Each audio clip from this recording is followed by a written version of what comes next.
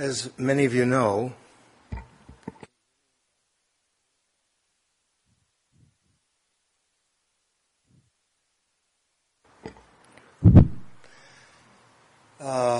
this series entitled, it's been going on so long I can't remember what the title is, Self-Knowing, a Quiet Passion. It literally has been going on from various Wednesdays for 2 or 3 years.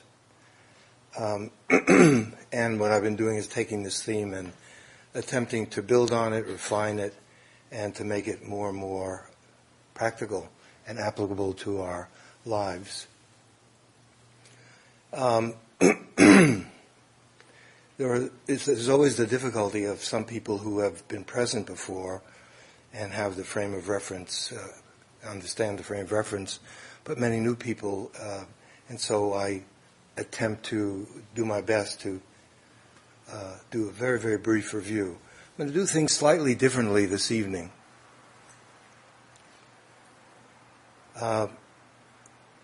Usually, almost always, I don't like teaching with notes. I feel quite encumbered.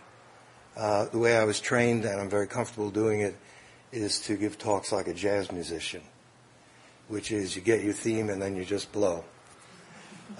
And that's good. The problem is sometimes when you're talking about a sutra, which I will be tonight, one of the Buddha's teachings, I've given jazz talks on the Four Noble Truths and left out one of the truths. So it's very spontaneous, but and I feel more with the sutra, I feel that I want to make sure that I do it justice. And so I do have it in front of me. What I'd like to do is, it's a very, very short teaching of the Buddha. And I'm going to read it first and then attempt to bring the perspective that we've been developing. Not so good? Much better this way. Okay. For all these weeks, and see if we can bring that all together. The sutra's main value, perhaps its entire value, being that it is practical, that it's alive, that it helps us live. It's also timely. This is the Donapaka Sutta, and it's an exchange between a king, King Pasenadi, and the Buddha. And one translation of it is, King Pasenadi goes on a diet. Yeah, so, okay, you'll see.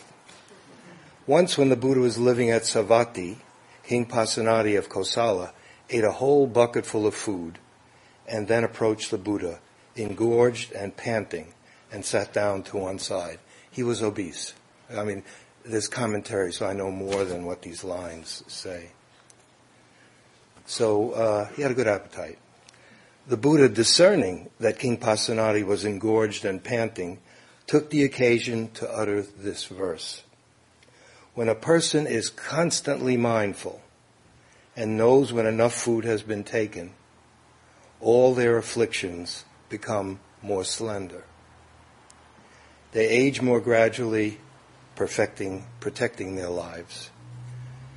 Now at that time, the Brahmin youth Sudassana was standing nearby, and King Pasenadi of Kosala addressed him, "Come now, my dear Sudassana, and having thoroughly mastered this verse in the presence of the Buddha, recite it whenever food is brought to me." That's made him an offer, as you'll see.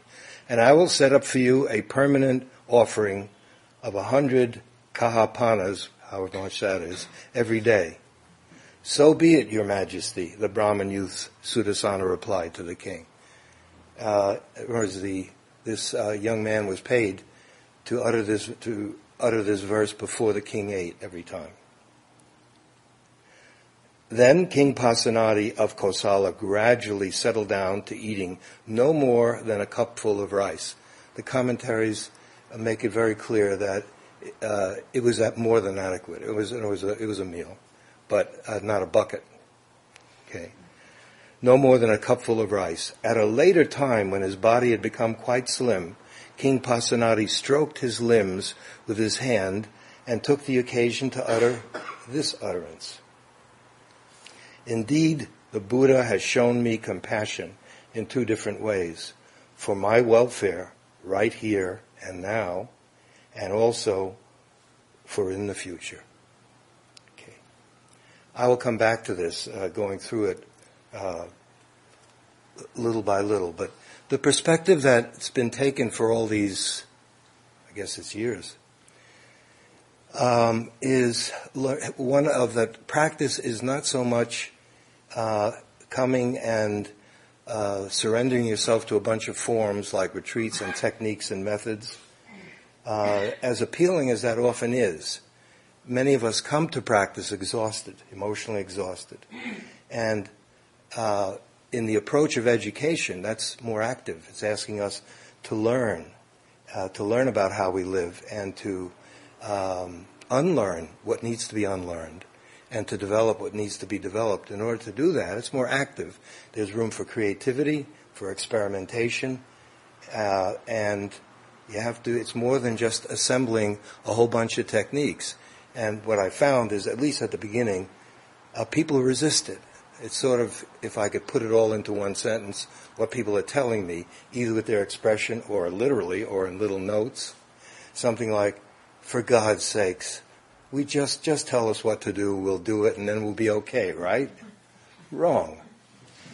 It isn't a mechanical process, not at all. There are techniques, there are methods, there are forms. The center is one of them. In other words, these are conventions invented by human beings. The techniques have come along to help us human beings. And are they valuable? Of course they are. But what I've been emphasizing is much more that awareness is finally the whole thing. This is a wisdom path, remember. There are other styles of practice, some much more devotional, although you can't separate them. It's mainly academically you can, because a wisdom path without devotion would be sterile. So that there's always love and wisdom go together. They flourish together. Wisdom without love wouldn't be true wisdom, and love without wisdom can be damaging, what the Dalai Lama calls, foolish compassion, or idiot compassion. It's stronger. In other words, where you mean well, but because there's no wisdom, you actually worsen the situation. So what I've been trying to do is to emphasize that self-knowing is for a human being to decide that they really want to get to know themselves. And not just think about themselves. And many people think, well, I've been on this planet for 50, 60, however many odd years, emphasize odd, and I've learned some things. How could I not, just by living? And of course that's true. But the learning here has a somewhat different meaning. It's finding out who you are is the heart of the Buddha's teaching. In order to find out who you are, you have to get to know your own mind. You can read all the books in our library. If you don't get to know your own mind, you won't really understand what the Buddha's talking about. There's one main book to read. It's the Book of You. And in order to do that, you have to have this capacity to see, to really pay attention. Because the learning and the understanding, which you could call wisdom, comes out of clear seeing. As the seeing develops, you can call it mindfulness, awareness, presence, a lot of words for it. The quality of our life has everything to do with the quality of the seeing, of the quality of our awareness. Because how we see things is what we think they are.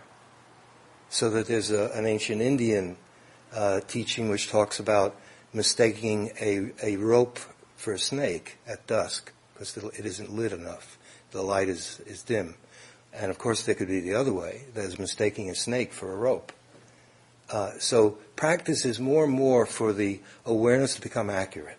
Now, of course, first and foremost, it's about ourselves. I have a hunch that everyone in this hall is pretty good at being sensitive and attentive and alert to some realm of life. the kind of seeing I'm talking about, of course, is inner seeing. And it expresses itself through action, because otherwise it would just be, just sit down on the cushion. I don't believe the Buddha is saying that. Certainly that's not the theme. What I've been emphasizing has been that self-knowing is getting to know yourself in a non-sentimental, non-romantic, it's not analyzing yourself, it's not psychologizing. Because the quality of seeing, awareness that's being suggested, is mirror-like. That means it's not for or against. That's what we're developing. That turns out to be what liberates us. The understanding that grows out of accurately seeing our motives, the way our body works, our thoughts, and of course, the implications or the consequences of our actions. It's not limited to ourselves. It includes everyone in our life. So the learning, a lot of it can take place on the cushion. My first teacher, Anagarika Munindra, who was an Indian teacher, asked me why I wanted to study Vipassana. I had just been teaching for many years, 10, as a professor. And I said, well, I want to get to know myself a lot better. I didn't feel I did. And he said, okay, sit down and take a look. That's meditation. Okay. And it is. And it isn't easy, because you don't want to see a lot of the things that come up. But you also have to equip the mind so that it is steady and clear in the face of what comes up. And more, whatever turns up, whatever emotion, whatever thought, whatever that is, the mind, with training, with a commitment to this art of seeing, inner seeing, which is where we're typically not as developed as our ability to see outwardly. As that develops, that's what liberates us, because we begin to see how we fabricate things, how we make up what life is, and then we have to free ourselves from it. In other words, a lot of what our suffering has to do with is unexamined, is in the Buddhist teaching, ignorance.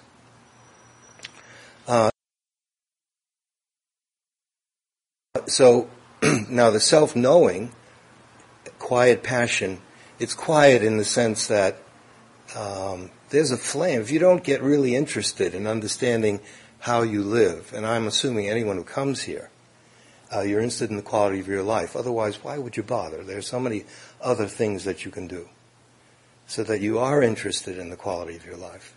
And this is one way, just one way, for me it's been a good way, to approach the life that you're already living. And we're lay people. If any of you are monks or nuns or intend to be, you would still not be exempt from paying attention and learning.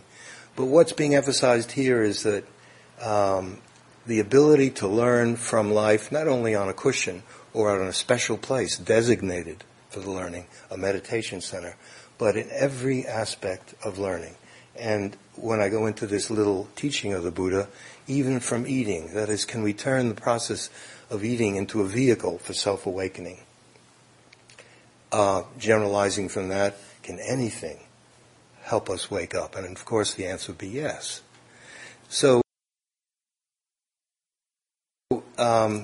what has been emphasized is self-knowing, and I use that term rather than self-knowledge, because knowing is in the active present. It's something you learn from attentiveness right here and right now, and then that's the end of it. It's not filling up a spiral notebook with insights and then writing a story or a novel about it.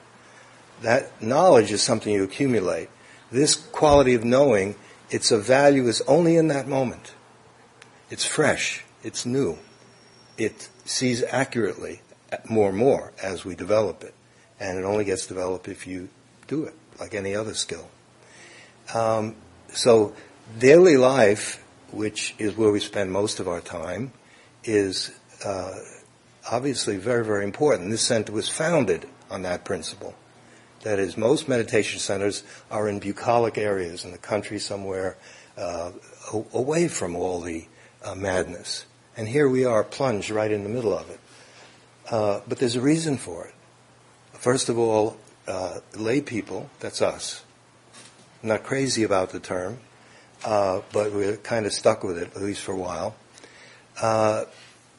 We have a life that is very, very different than a life of a celibate monk or nun in all the various spiritual traditions, but certainly the Buddhist ones that I know.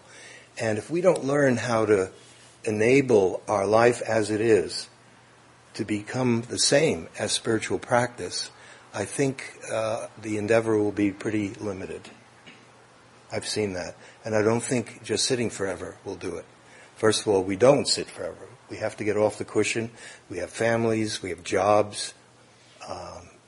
We go to school. Or we don't have families. We don't have jobs. We don't go to school. And that's the problem. The people in relationship want to get out. The people out of relationship want to get in. There's always something. Have you found a shortage of problems for us? I don't think so. We can turn anything into a problem. Okay, and we're good at it. So self-knowing, that quality of learning that can come from living, it's sometimes translated as wholesome. I don't think that's such a good translation. I prefer the translation of skillful. And in the Buddha's use of skillful, what is meant is those mind states and verbal actions, talk, and even silence, and physical actions that are beneficial, that are beneficial for you and for people in your life, those are skillful.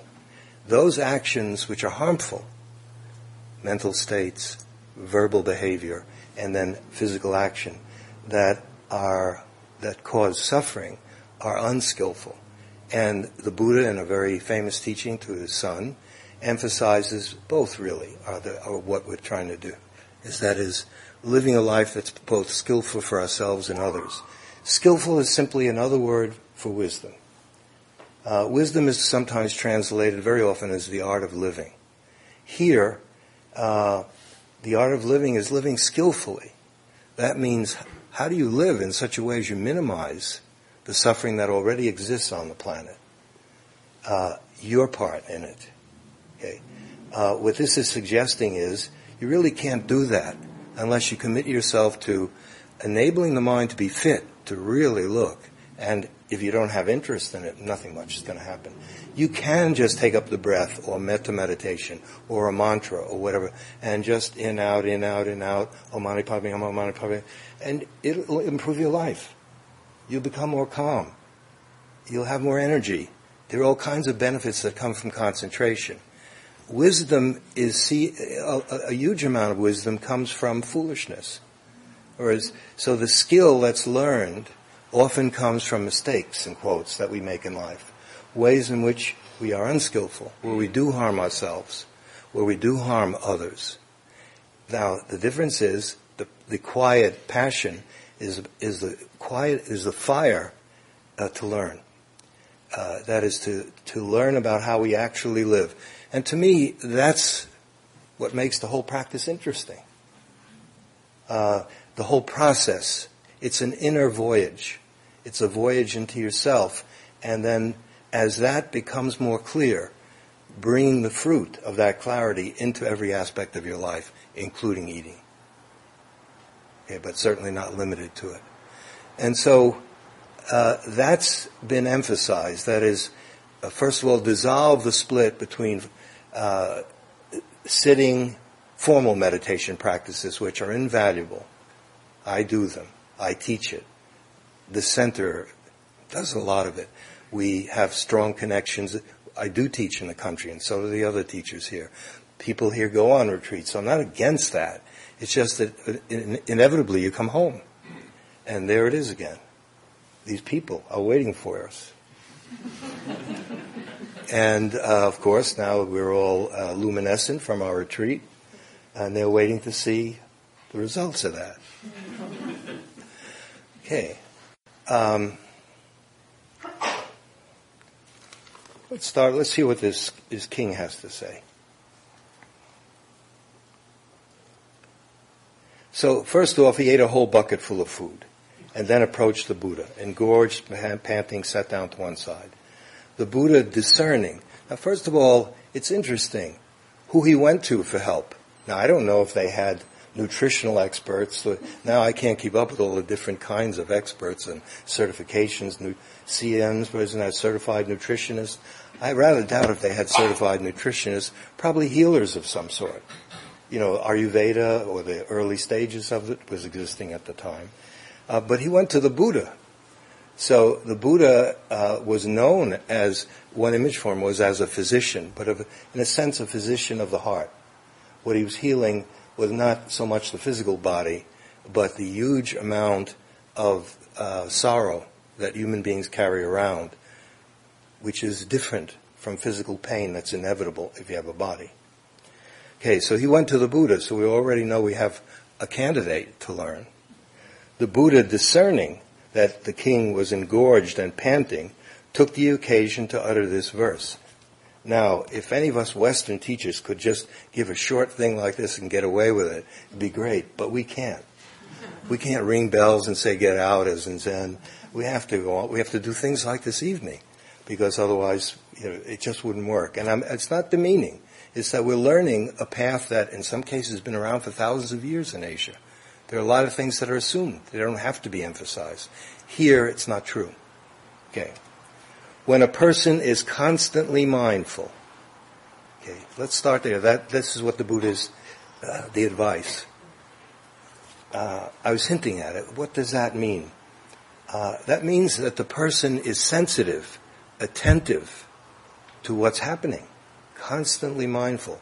That means more and more, it's not episodic to begin with. And some of you who are new, or even those who've been around, you know that perhaps most of our day goes by and we're not aware. Okay, now that can grow depending on what you value in life, what you want. But that can grow. It's like anything else. We can re-educate ourselves, where we begin to see that awareness is indeed precious, really precious. Now, even that is an adventure in learning, because we hear it now. We hear it all over the place, don't we? Be here now, the power of now, the voice of now, Ram Dass, be here now. And it's been going. It's nothing new. So we know that the present moment, being awake in the present moment, seems to be important. There are all these books about it and DVDs, and everyone's paying hard-earned cash to go to workshops, and all. So we know it's important. Okay, great. In this approach, it's important because the clarity of the seeing is intimately related to the quality of learning that possibly can come out of it. It's because you can be brilliant, you can have a lot of knowledge, and suffer tremendously. Ignorance in the Buddha sense, you can be illiterate and not ignorant. Ignorance in the Buddha sense is ignorant of your own behavior, of yourself, ignorant of your full potential as a human being, so that you could have you can know everything we have a very large library, and suffer perhaps more than somebody who has not even finished high school. So, and yet, knowledge has its place in terms of orienting us. Some of it is what I'm doing tonight. Orienting us, perhaps stimulating us. To some degree, I'm putting pressure on you. I hope it's a good pressure, but you're here, you asked for it. So you can't blame me. You can, people do, but the pressure is for you not to believe what I'm saying, but to look. Now, why would awareness become so? What's so great about awareness? Well, I'm not going to spend the evening telling you what it is, but unless you for yourself see that this is a precious gift that a human being has that can be infinitely refined, it'll just be another nice thing that you learn. Now, how do you do that?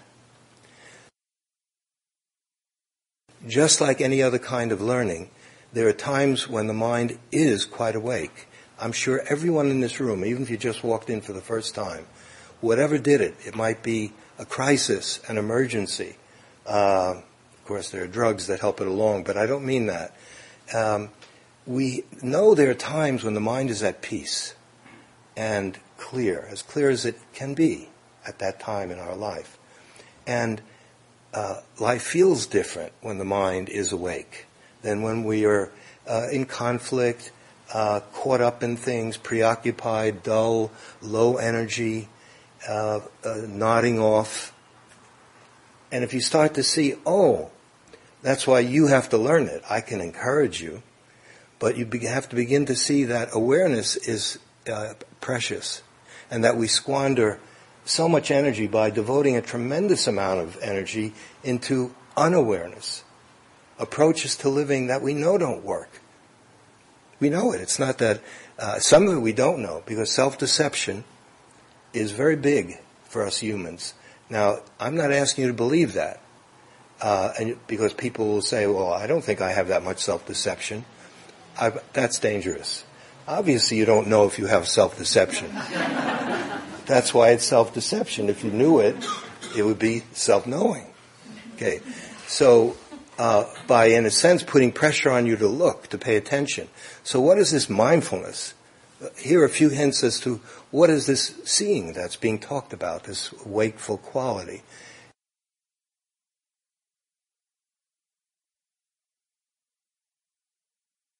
And it's something that can be, we already have it. If you're alive, you're conscious. You're all looking at me. You can hear this. If you're human, sort of one unique thing that we humans have is as we live out our life, we have some degree of consciousness of what's happening as we do it. This is refining that ability and developing the willingness to learn from what we see and hear, both inwardly and outwardly. Okay, so this quality of seeing, it's mirror-like. That's an ancient image. I can't improve upon it. What that means is the seeing is not a means to any end, just like a good mirror. The value of the mirror is it has no investment in anything. It just reflects back to you. Okay, it just shows you what's there. You look in the mirror in the morning to shave or to do whatever we all do in the morning, and if it's not flawed, it reflects back to you. You may not like what you see, but it's showing you something. Okay, awareness, and what's going to be suggested is everything, is in a sense a mirror showing you that. Food can teach you something about yourself. People certainly can teach you something about yourself by our reactions, which we assume are, well, this is the way things are. We begin to see this is the way things are for me, and I've constructed it this way. They're conditioned ways of living, because we know, we look around and there are other people who have different ways of doing it. So one of the things is the awareness is not a means to an end. It's not a stepping stone. For example, just awareness of the breathing, you will hear that the mind becomes more calm and more clear, just by becoming, as that ability becomes more continuous. So then people try to be aware of the breath in order to become calm and clear. That trying is extra and just impedes the unfolding of real silence and clarity. Just if we give full attention to just being with one breath, 100%, totally, as we learn that, it's not to lead anywhere. We're not making a deal with it. It's not I'm doing this in order to get that. It's not for or against what it's looking at. A mirror is not for or against what it shows. It shows the palm of my hand. If I show the back of my hand, it shows that. When I take it away, it shows you. Okay? I turn it around, it shows me. That's its beauty and its power. Can awareness provide that in a realm that we desperately need? Technologically, scientifically, we are beyond brilliant. And perhaps we're dazzled by that brilliance, because everyone gets all excited about all kinds of new gadgets, and even getting to the moon or wherever Mars, I guess, is next, and new weaponry and so forth. Do you hear anyone get excited about somebody who's, that person's really wise or at peace? Now, if I could levitate, this joint would be packed. Larry King I would be invited again and again to Larry King to be interviewed. Because what we really are impressed by is power of one sort or another. This is a very unassuming quality, wisdom. Now, the seeing is also something that it's a quality that's refined by using it again and again and again. So it's not for or against anything. In other words, it's not reactive. It's just there. It just shows you what's happening. It's not invested in getting an outcome. The outcomes, which are plentiful, are byproducts of clear seeing. The understanding comes out of the calm and clear mind. This is real understanding, not intellectual understanding, which has its place. In a place like Cambridge and environs, we have so many highly educated and brilliant people that when we can explain something, it feels as if the job is done. I'm suffering right now, yeah, because when I grew up, my mommy did this, and of course, and it's satisfying. And that isn't what this is about.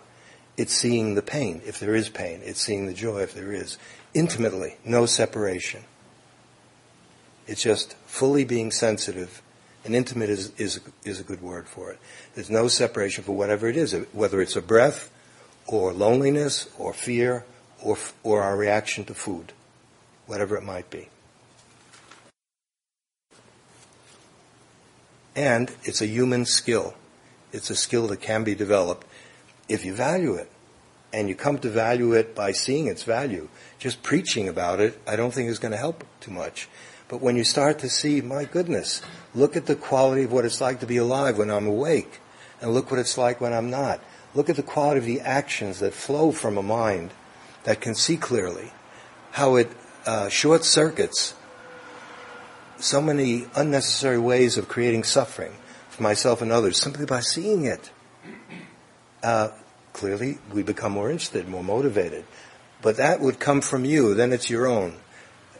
No book or teacher can do this for us. We have to do it for ourselves. We have to be a light unto ourselves. The Buddha's parting words when he was dying. Okay. When a person is constantly mindful and knows when enough food has been taken. When is that? Okay, now I've had some training, as no doubt you have. The best advice, best help I was given, I was in a form of yoga many years ago, before I came to all of this, and we were advised, we were given a lot of teachings on food, on eating, and this may seem strange to you, but we would eat, and there was a guideline. The guideline was half full, a quarter liquid, and a quarter empty. Was that difficult for me? I would say it was worse than difficult. It was almost impossible. But it was difficult. And how do you know that? You pay attention. Now, there's been research. This is not Dharma research. I've just been reading it in Italy and in the United States and in various countries where people, when do you end the meal? When do you know a meal is over? For many people, it's when the plate is clean. Other people, it's when the TV they're watching, if that show is over. For some, they're all, and then what this is saying is, it's over when there's an intelligence in the body. When that body, and that intelligence is often needs to be awakened. It isn't fully operative because we've neglected, perhaps, our bodies, not everyone. And with attention, just like with a child, if you give it attention, it starts to flower and to bloom. So the body can actually tell us, you've had enough. Then, of course, and here's where it sounds very simple, sounds like the latest diet fad. Maybe I should try to peddle it. Forget there are endless diets, as you know, and this one is just wisdom will do it. Don't worry about it. Just get clear and everything will work its way out. And knows when enough food has been taken. How do we learn that? I would say one way you learn it is by seeing what it feels like when you overeat. We've all had that experience. People talk, oh God, I can hardly move.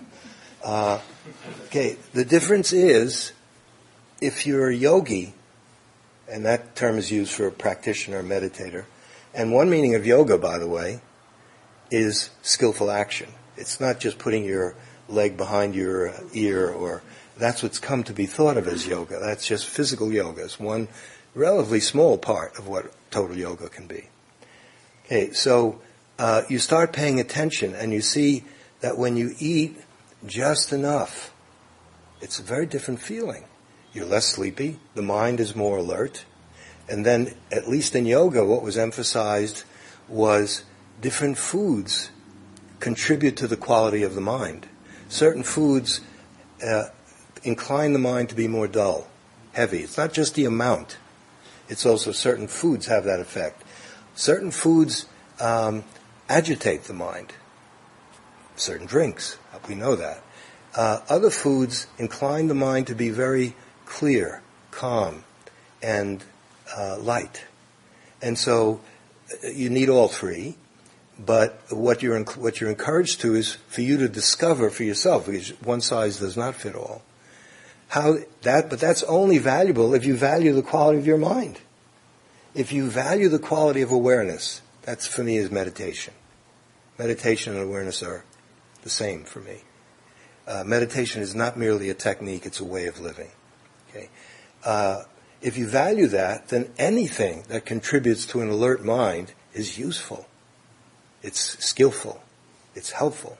Even if it's just a little bit. It could be a massage. It could be whatever it is. Okay? But food is not a small one. So here it would be the amount. It would also be what you're eating. And you'd have to pay attention. Now, when I practiced in Korean Zen for a year at a monastery there, and late at night, when we would sit into the evening, beyond the evening, they would give us green tea. I had never even heard of green tea. This was many years ago. And they picked it right in the mountains. Was it organic? Sure it was. It just was growing there right in the mountain. They picked it. And, okay, fine, what's the big deal? You throw these leaves in the hot water and then you let it steep, you drink it. But if you pay attention, you could see that it had an effect on the mind, which at the time I was a coffee drinker and loved coffee shops. Still do, but I drink tea there now, mostly. And you saw that, this is interesting. It is a stimulant as well, but it also seems to calm the mind and it seems to persist for longer periods. It's not a jumpy kind of alertness or wakeful quality. It's not a cup of black coffee in the morning which really gets you going. I'm not telling you to do that. I'm just telling you this is what I learned, and I learned it because people already knew this. It had been going on in Chinese, Japanese, and Korean monasteries for centuries. Okay, so when I came back, I started playing around with that, and I found that the quality of green tea actually is a useful aspect of life, in addition to it can taste good. Okay, now, let's stay with tea for the moment. I got so interested in tea that I started reading into with food, with King of Camellia sinensis. It's not herbal tea, it's just that one Chinese leaf. And to begin with, in ancient China, it was medicinal. That's all it was seen as. You took it when you were sick. And little by little, they then found out that it can also taste good. It can help with digestion. It's good for your teeth. It wasn't just for illnesses. Then as the centuries unfolded, then we human beings got hold of it, and then we invented all kinds of porcelain and fancy teapots, and then it became a status item, and an aesthetic developed around it. And you wouldn't believe, I've had a little bit of training in tea ceremony. Chinese is much more informal. It's closer to what I think most Americans would be comfortable with. In Japan, at least for me, forget about it. So it then picked up, not only it had a medicinal value, but then we learned that it also had a taste value, and then what developed around it was calligraphy and pots and cups and then forms, the way in which you drink tea with another person, and all kinds of, a whole culture evolved, including a status, and people called tea masters, and people who weren't tea masters who just had this, another kind of sectarianism evolved. I've seen it from the inside, where you look down on those people with their Lipton tea bags, you know. Okay. And then, okay, so what? What makes it a Dharma practice? Well, on a physical level, the tea, I'm being slightly technical now, the tea does have some caffeine, but it's much less than coffee, and it's balanced by something called theanine. Theanine calms the mind, enables the mind to be serene. Something happens chemically in that interaction, so that it's actually very useful if you value meditation. Now, people love tea even if they're not meditators. But if you value the quality of mind, it's just one small thing. One small thing. It's not the only that you have to drink tea or you won't get awakened or your life will be terrible. I'm not saying that. It's just that, and then when it came to Japan, what was emphasized was the personal as well, so that it became, in quotes, spiritual. Now, what does that mean? We already know that it was medicinal. We already know that it could taste good. We already know that there could be an aesthetic around it, how you brewed it, how you served it, and so forth. And then it became social, how you could enjoy people's company. And then it became, when in the hands of Buddhist monks, it went even beyond that. It included what I just mentioned, and that was to use the form of drinking tea with others, so that, to sum it up quickly, because everything I'm saying applies to food as well, there's a saying, what is honored to begin with is for you to be the ideal host. There's a host and a few guests in tea ceremony, especially in Japan. The point is to share some tea together in peace and harmony, to learn how to be with people that way. And it's very formalized. It's very laid out and ritualized, but if it's done properly, you're supposed to be awake in the process of doing it. And what does this mean? When it's really carried out, there's no host and there's no guest. That means there isn't this self-conscious person who's being the host, who's taking care of these other self-conscious people being guests. That means the mind is clean and clear. It's free.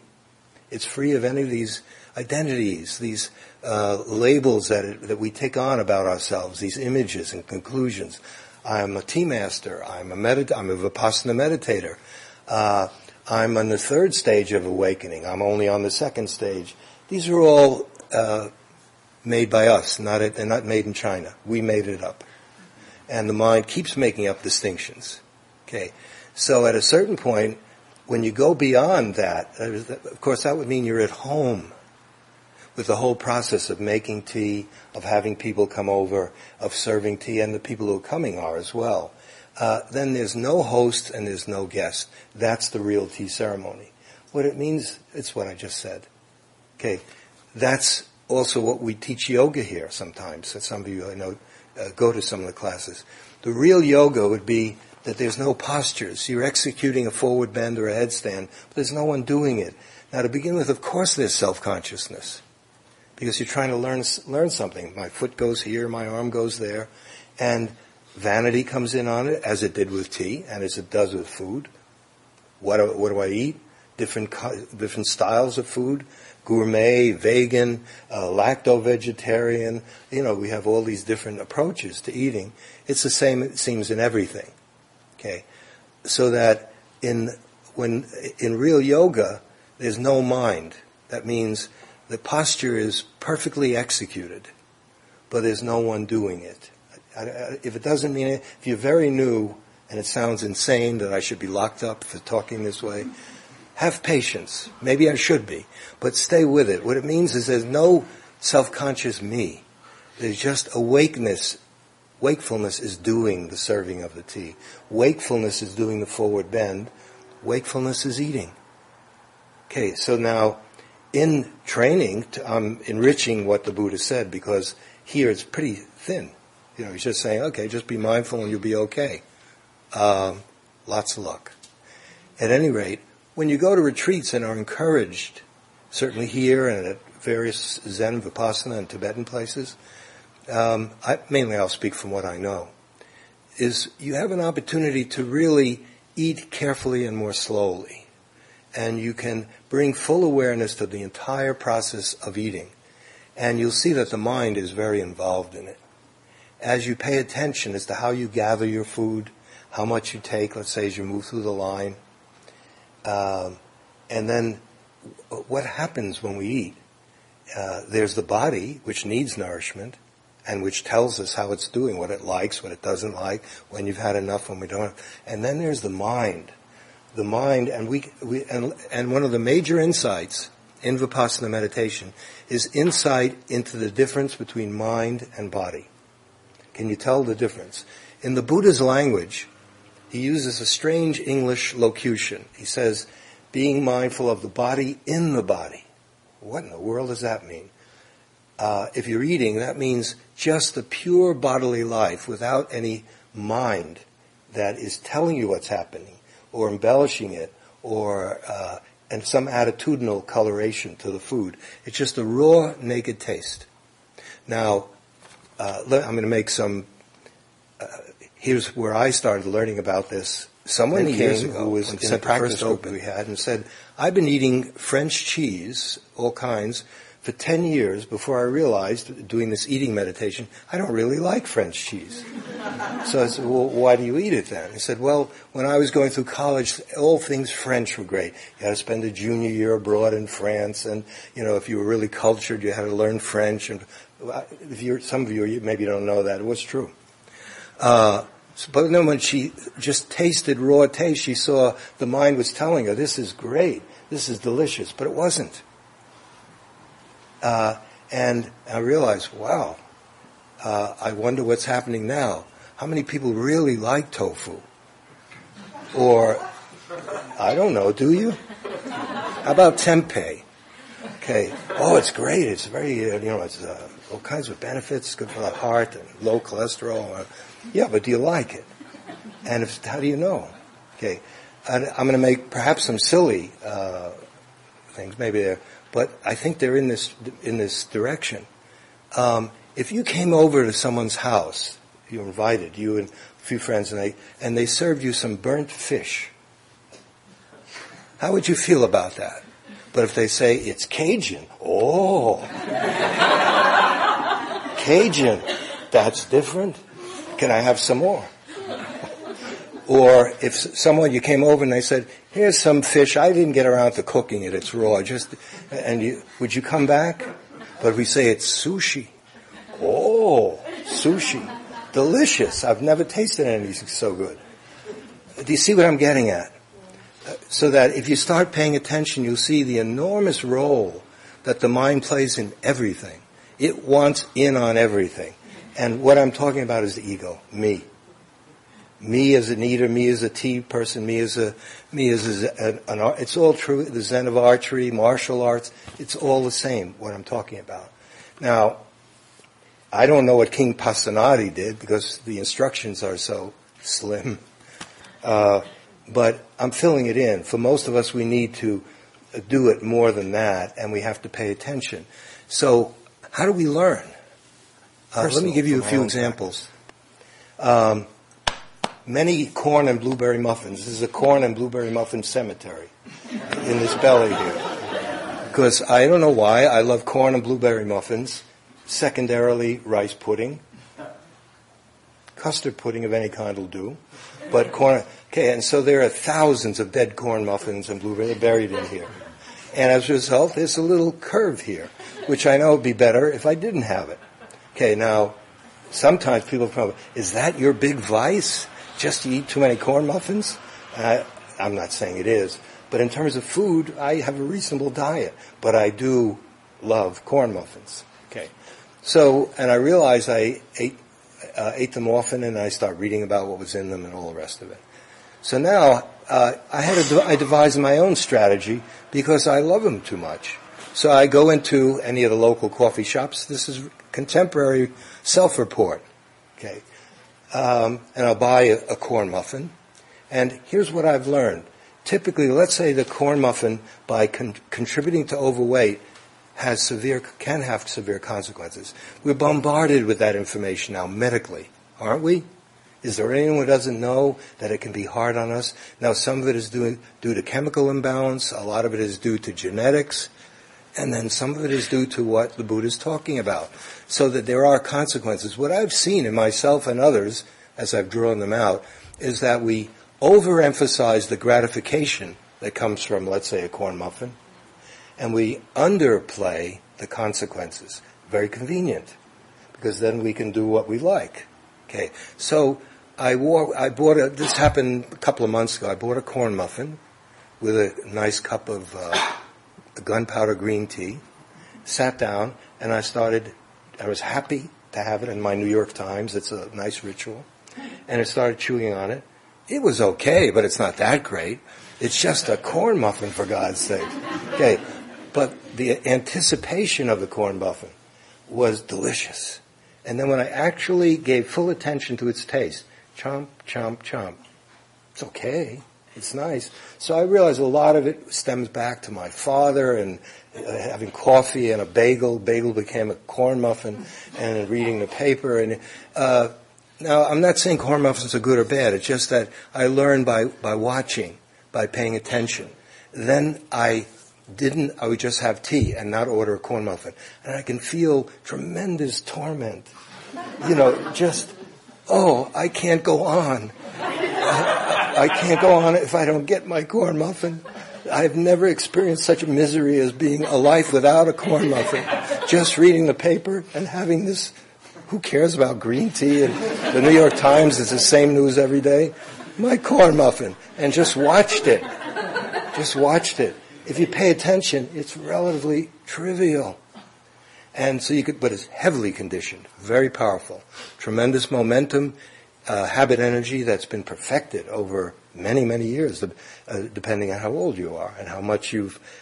So it's a source of joy. Now, is the answer, cut that out, just eliminate it? Now, that is one solution. For example, when I practice with monks in different Asian countries, you eat one meal a day,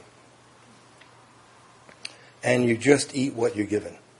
Or is there no choices? If you're sick, you have a bit of a choice. So whatever is put in your bowl, that's what you eat. So this choice is taken away from you. So you really can't control your nutritional taste. You can control amount, but you have to eat what's given. Now, a different quality is developed from that, is that you learn to accept things. But you also learn not to value, there's a beauty in eating, in arranging food beautifully, in its taste. Is that unspiritual? Is something spiritually just, for example, you throw everything in the same bowl. It'd be fruits and vegetables, and you would eat meat, and I was vegetarian. Just throw it in the same bowl, and you just eat it. And one quality is strengthened, but what isn't strengthened is the joy of eating. Does that have to be suffering?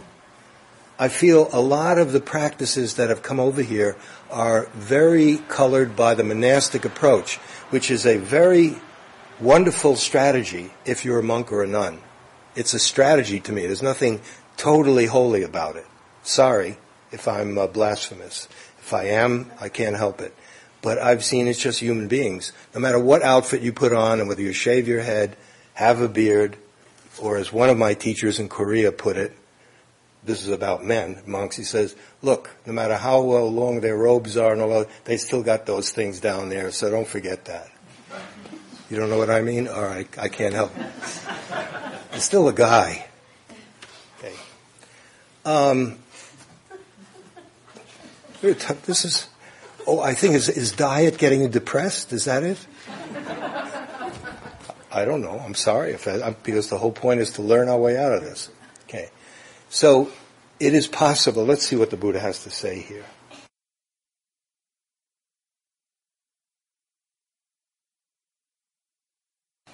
And he knows when enough food has been taken, all their afflictions become more slender. Now, this is an interesting term, and this is, in a sense, what's crucial about this sutra, why we're going into it tonight. Your body will become more slender, and then the health benefits that flow from that are well known. But what the Buddha is also getting at from the commentaries is the Buddha would often be on many levels. What is also becoming more slender are your afflictions. Greed, hatred, delusion. Those are, if you come to a Buddhist center, you'll hear that till it's coming out of your ears. The tendency of the mind to constantly want, never have enough. And it can be very subtle. It could be ideas. It could be food. It could be anything. the tendency of the mind to not want, to be aversive, angry, aggressive, and then, of course, ignorance, which is where it all comes out of. Thinking that what will make us happy is getting more of what we think we want. And what will make us happy is getting rid of what we don't want. And so we spend a lot of time doing that. Now, if you use diet or eating to see that mechanism at work, you see, for example, just my simple-minded corn muffin. There was ignorance at work. The mind made up an incredible scenario about how wonderful it would be to have my corn muffin with the paper and tea. It's okay, it's nice, but most of it was staged, and I was the stage manager. I played all the parts. I wrote the play. I did the scenery. I bought the times, and I got all the equipment, and I did everything. I was the director and the audience. Okay, now, so how do we get out of this? That's why awareness is so crucial. Because finally, those of you who are new to this, if you do this practice, more and more you're going to be encouraged to understand that you are awareness. Everything is coming and going in the mind. Moods come and go, thoughts come and go, images come and go, likes come and go, the weather comes and goes, politics, comes. Look around you. Everything is coming and go. Is it possible for there to be something stable in life? And what is being suggested here is there is. It's this quality of being that which in us which knows. Now, as that gets deeper, it takes you into what you could call genuinely spiritual practice. Because you go well beyond conditioning. You go well beyond what you've been brought up, including religious conditioning. If you've been brought up as a Christian, of course you respond to certain symbols, either very negatively or very positively. If you've been brought up had an Orthodox Jewish and a Marxian, both at the same time, so I was just schizophrenic. But these are learned, and children learn them, and we're very sensitive. And what we learn those early years, we have to deal with it one way or another. This practice, and to me, any legitimate wisdom meditation practice, takes you to a realm that's beyond thinking. That's before all of this conditioning, and it's untouched by culture, and it is not affected by what's going on with CNN reports. It has nothing whatsoever to do with that. That's its beauty. Now, mindfulness is a very early stage of that. We're learning how to pay attention. That is connected to something that is sometimes called the immeasurable, because if I try to put it in words, I'll call it silence, the great silence. Sometimes enlightenment is called the great silence. They're just more words. But what it is saying is our mind is vast. And if eating, in addition to using the eating to enable the body, take care of the body, because the body can be an ally in spiritual practice, in meditation practice, or it can be an enemy. It is not saying that unless you do all these things, you can't really develop spiritually. I remember many years ago when Suzuki Roshi died of cancer in his early 60s, there was one person who said, well, and how could he be enlightened? It doesn't have necessarily to do with that. The body has, in a sense, a life of its own and unfolds, and a person can be quite awake, but you can do what you can do to help life along. And that's what's being suggested. So from the point of view of health, clearly it can be helpful. From the point of view of enjoying a meal, it can be helpful. But now this is going one step further. It's by fully paying attention, not only do you edit out unskillful eating habits, which is a form of wisdom, a kind. It's not the deepest, but it's something. And where the mind goes beyond, and in addition, while you're eating, in other words, there's no one eating. There's no host and there's no guest. So that's where the slimming is coming in, because the technical term, for those who've been around the block here, is a kilesa. A kilesa, sometimes I would define it as a mental toxin, an emotional affliction. It's that which obscures the mind's ability to see clearly. Okay, so you can use food, you can use anything. Washing the dishes, and there are sutras on cooking. It doesn't matter. To train the mind in addition, so that it's a whole person, W-H-O-L-E, is both eating and learning and getting free and perhaps even becoming a little bit healthier. Let's finish up this. So, all their afflictions become more slender. Remember, afflictions is not just on the physical level. It's also psychic. Now, at that time, and then I'll skip the part where he tells this young man to remind him. And so the young man, at the beginning of each time when he would eat, he gave him money. He would recite the Buddhist poem, the Buddhist 4 lines. But it was not to encourage aversion to eating. It was to encourage being mindful of eating and learning from what that activity has to teach about himself, King Pasenadi. Okay, now then when he himself is so grateful to the Buddha, when he says, and this is his final utterance, the king, he says, "Indeed, the Buddha has shown me compassion in 2 different ways, for my welfare right here and now, and also for the future." Okay, that for right here and now, what the most obvious interpretation is your immediate well-being. For the future, one interpretation is the future here means if rebirth. In other words, rebirth is taken for granted. If you go to Asia, if you speak to a Tibetan teacher and you say, "I have real doubts about there being any rebirth. I think, you die, you go into the ground, that's it, curtains." He'll look at you as if condescendingly, not just Tibetans, many of the teachers I have. But then again, if you come in my upbringing, a Marxist upbringing, you listen to a Tibetan or someone who takes it for granted that you'll be reborn, and say this person's deluded. Do they really know? Okay, so personally, I don't know, and it doesn't bother me. Don't know means freshness, openness. It means I don't know, but it's also for me. It may not be for you. It's totally honest. I don't know. If it turns out that when I die, that's it, fine, I won't know anything else. Curtains. If it turns out that there's more to go, another life to live, sign me up. I'm ready for action. Okay. So now what this is saying on one level is just exterior, body. But it's a deeper level. Again, the Buddhist always speaks on, not always, but often on different levels. What he's talking about when he says become, the future, what he means is there's another way of talking about rebirth. And what the rebirth that is being talked about, as I'm using it right now, is from moment to moment, the ego is reborn as a self, as a me, or as a mine. Larry, the teacher, did you like the talk tonight? You didn't laugh much, and I care about that, so it hurts my feelings. Who got hurt there? Well, apparently Larry has more meditation. More sitting is called for. Is it true? Am I being honest right now? I'm just using it as a teaching device. Do you know? I'm not going to tell. Okay, but so that we're reborn again and again, and the suffering comes in there as we get reborn as an overweight person. Now, it's one thing to be overweight and to take care of that because it makes some sense if it does to you. It's another to suffer psychologically because of all kinds of reasons that I think are obvious. It's also in everything we do. There's me, for example, the meditator. Real meditation in this and all the others approaches begins with the death of the meditator.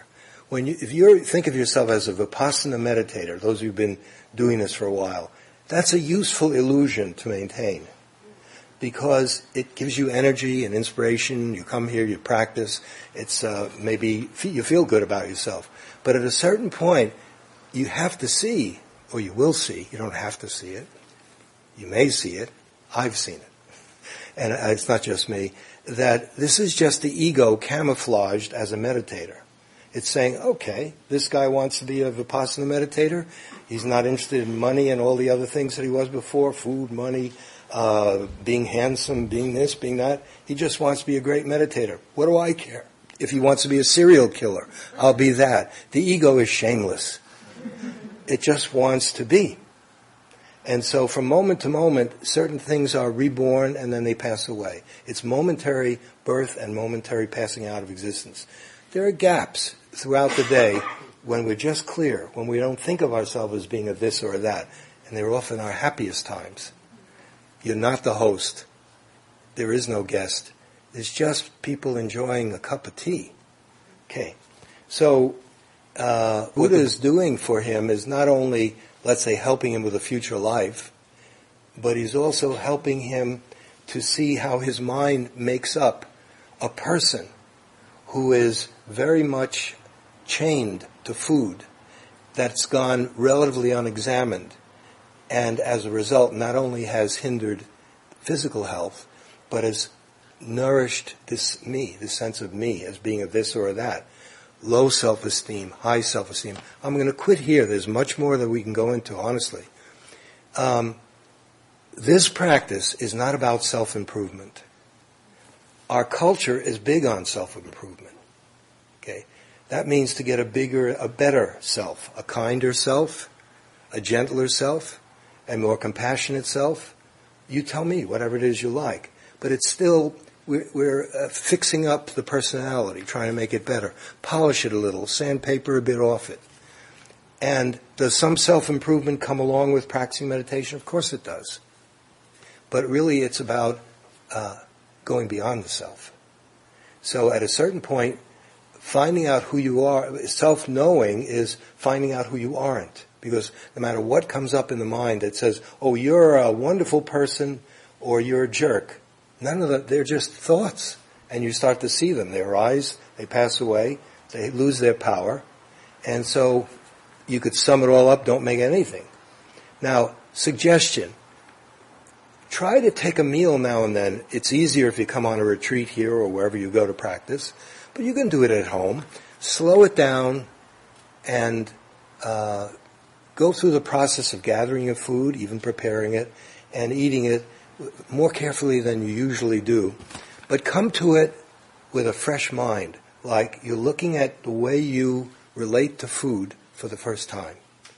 I'm not giving you a norm how you should be. 1/4 empty, 1/2 solids, 1/4 fluids. I'm not telling you that. What I'm telling you is self-knowing is getting to know yourself on that fresh, alert. You all know this term. It's beginner's mind, don't know mind. You've seen it on so many book titles. We bandy it about. Okay. That's it. Next time, we're checking your weight. If you haven't lost weight, you're out. If you're underweight, you better gain some weight or you're out of here. Okay. A few questions. If any of you have to leave, please leave, but let's start the questions because I need to slim down my talking a little. Please. I've been curious about this for a while just because I still consider myself pretty new at this. And I don't actually read. I've been sort of guarding against it. You don't what? I don't read the books in the library because that's how I usually do things. So I'm trying to, pay attention and, try to practice and listen to what people say instead. I don't know if that's wise or not, but... what people say? What's said here, for example. Oh, yes. Yeah, and so, but what I wanted to ask is, I just wanted to say, I appreciate the distinctions that you're making between words like wholesome and words like skillful, which make more sense to me. And one word that is just confusing for me because of being raised in a religious tradition that I rejected, that would be Catholicism. I never understand what people mean. Well, specifically here, I want to know what you mean when you say spirituality. I have no idea. I hate the term.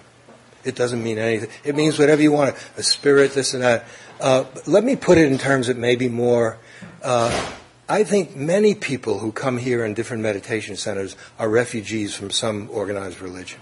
Okay, myself from Orthodox, 7 years of Orthodox Judaism, and 14 generations of rabbis on my father's side. I gave up rebellion a long time ago because that's the same trap, and I don't hate it, and I see some value in it. But I'll put it in terms of a question. To me, there's a difference between the religious heart. I have to use language. And organized religion. And it was the difference between the essence of what the Buddha, Jesus, and so forth, what they really did taste. I'm, for the moment, assuming that they were genuine. And then what gets done to it as we organize it and build and institutionalize it, which has certain benefits too. People need to come together to feel supported in difficult times. But here's my question. Is there anything that's inherently sacred that isn't put together by human beings? That would not be, in other words, you would have to go beyond Buddhism, Catholicism, Islam, any ism that you want to talk about. You may use that form, because people can and do, but at a certain point, you go beyond it. I worked with a Carmelite nun in Italy for a while. She was behind a cage. She was what is called a enclosed nun for 27 or 30 years. She's still there, training 7 other nuns. And she never read a thing about this kind of stuff. And I talked to her and she knew exactly what I was talking about. And then at a certain point, she was talking about something that was just human and universal. And I said, is it okay to tape this? And she said, are you kidding? If the bishop ever heard what I'm saying, I'd be in big trouble. Okay, so I'm not discrediting that I'm not saying there isn't something truly sacred, but no matter what word I pick, spiritual. The problem with spiritual, it just means, let's say if you say, oh, that person's very spiritual, they're okay. Well, they're nice, he's cute and all, but he's not spiritual. I can't go out with him. Okay, it can mean whatever you want it to mean, so could any words. But what I'm getting at, meditation in a sense is a journey to go as deeply as you can. And if there is any reality here, whether you call it God or whatever you want to call it, then it can be discovered because it's in you. If it isn't, then for me it's not of much interest. But so practice is to come to that. I use spiritual just because there's a physical, then there's the psychological, and let's say whatever's beyond the physical and psychological. Call it whatever you like. I don't know. But I agree with you. Does that make any sense? Not really. No, we're not done here. No, I'm not done yet. I'll be happy to. It makes sense. It's an answer that I've heard before. That doesn't mean it's untrue. That's exactly right. Yeah. But doesn't mean it's true either. I guess well, I like the last thing. The last thing you said, I guess, is helpful. The last thing you said. People make the distinction all the time. Even like my father was in Al-Anon and talked about the difference between, institutionalized. People always make this distinction between religion as an institution and then something else. But I guess it's always what's sort of confusing, the kind of, the belief in some kind of supernatural, like metaphysical something that isn't. But this is not about beliefs. No, I understand, but this is not about beliefs. I don't believe in anything. But I'm not cynical. Right, but words mean something. So I have to use words, but I could say the inconceivable or beyond the beyond. Would that make you happy? The point is, this is just words too.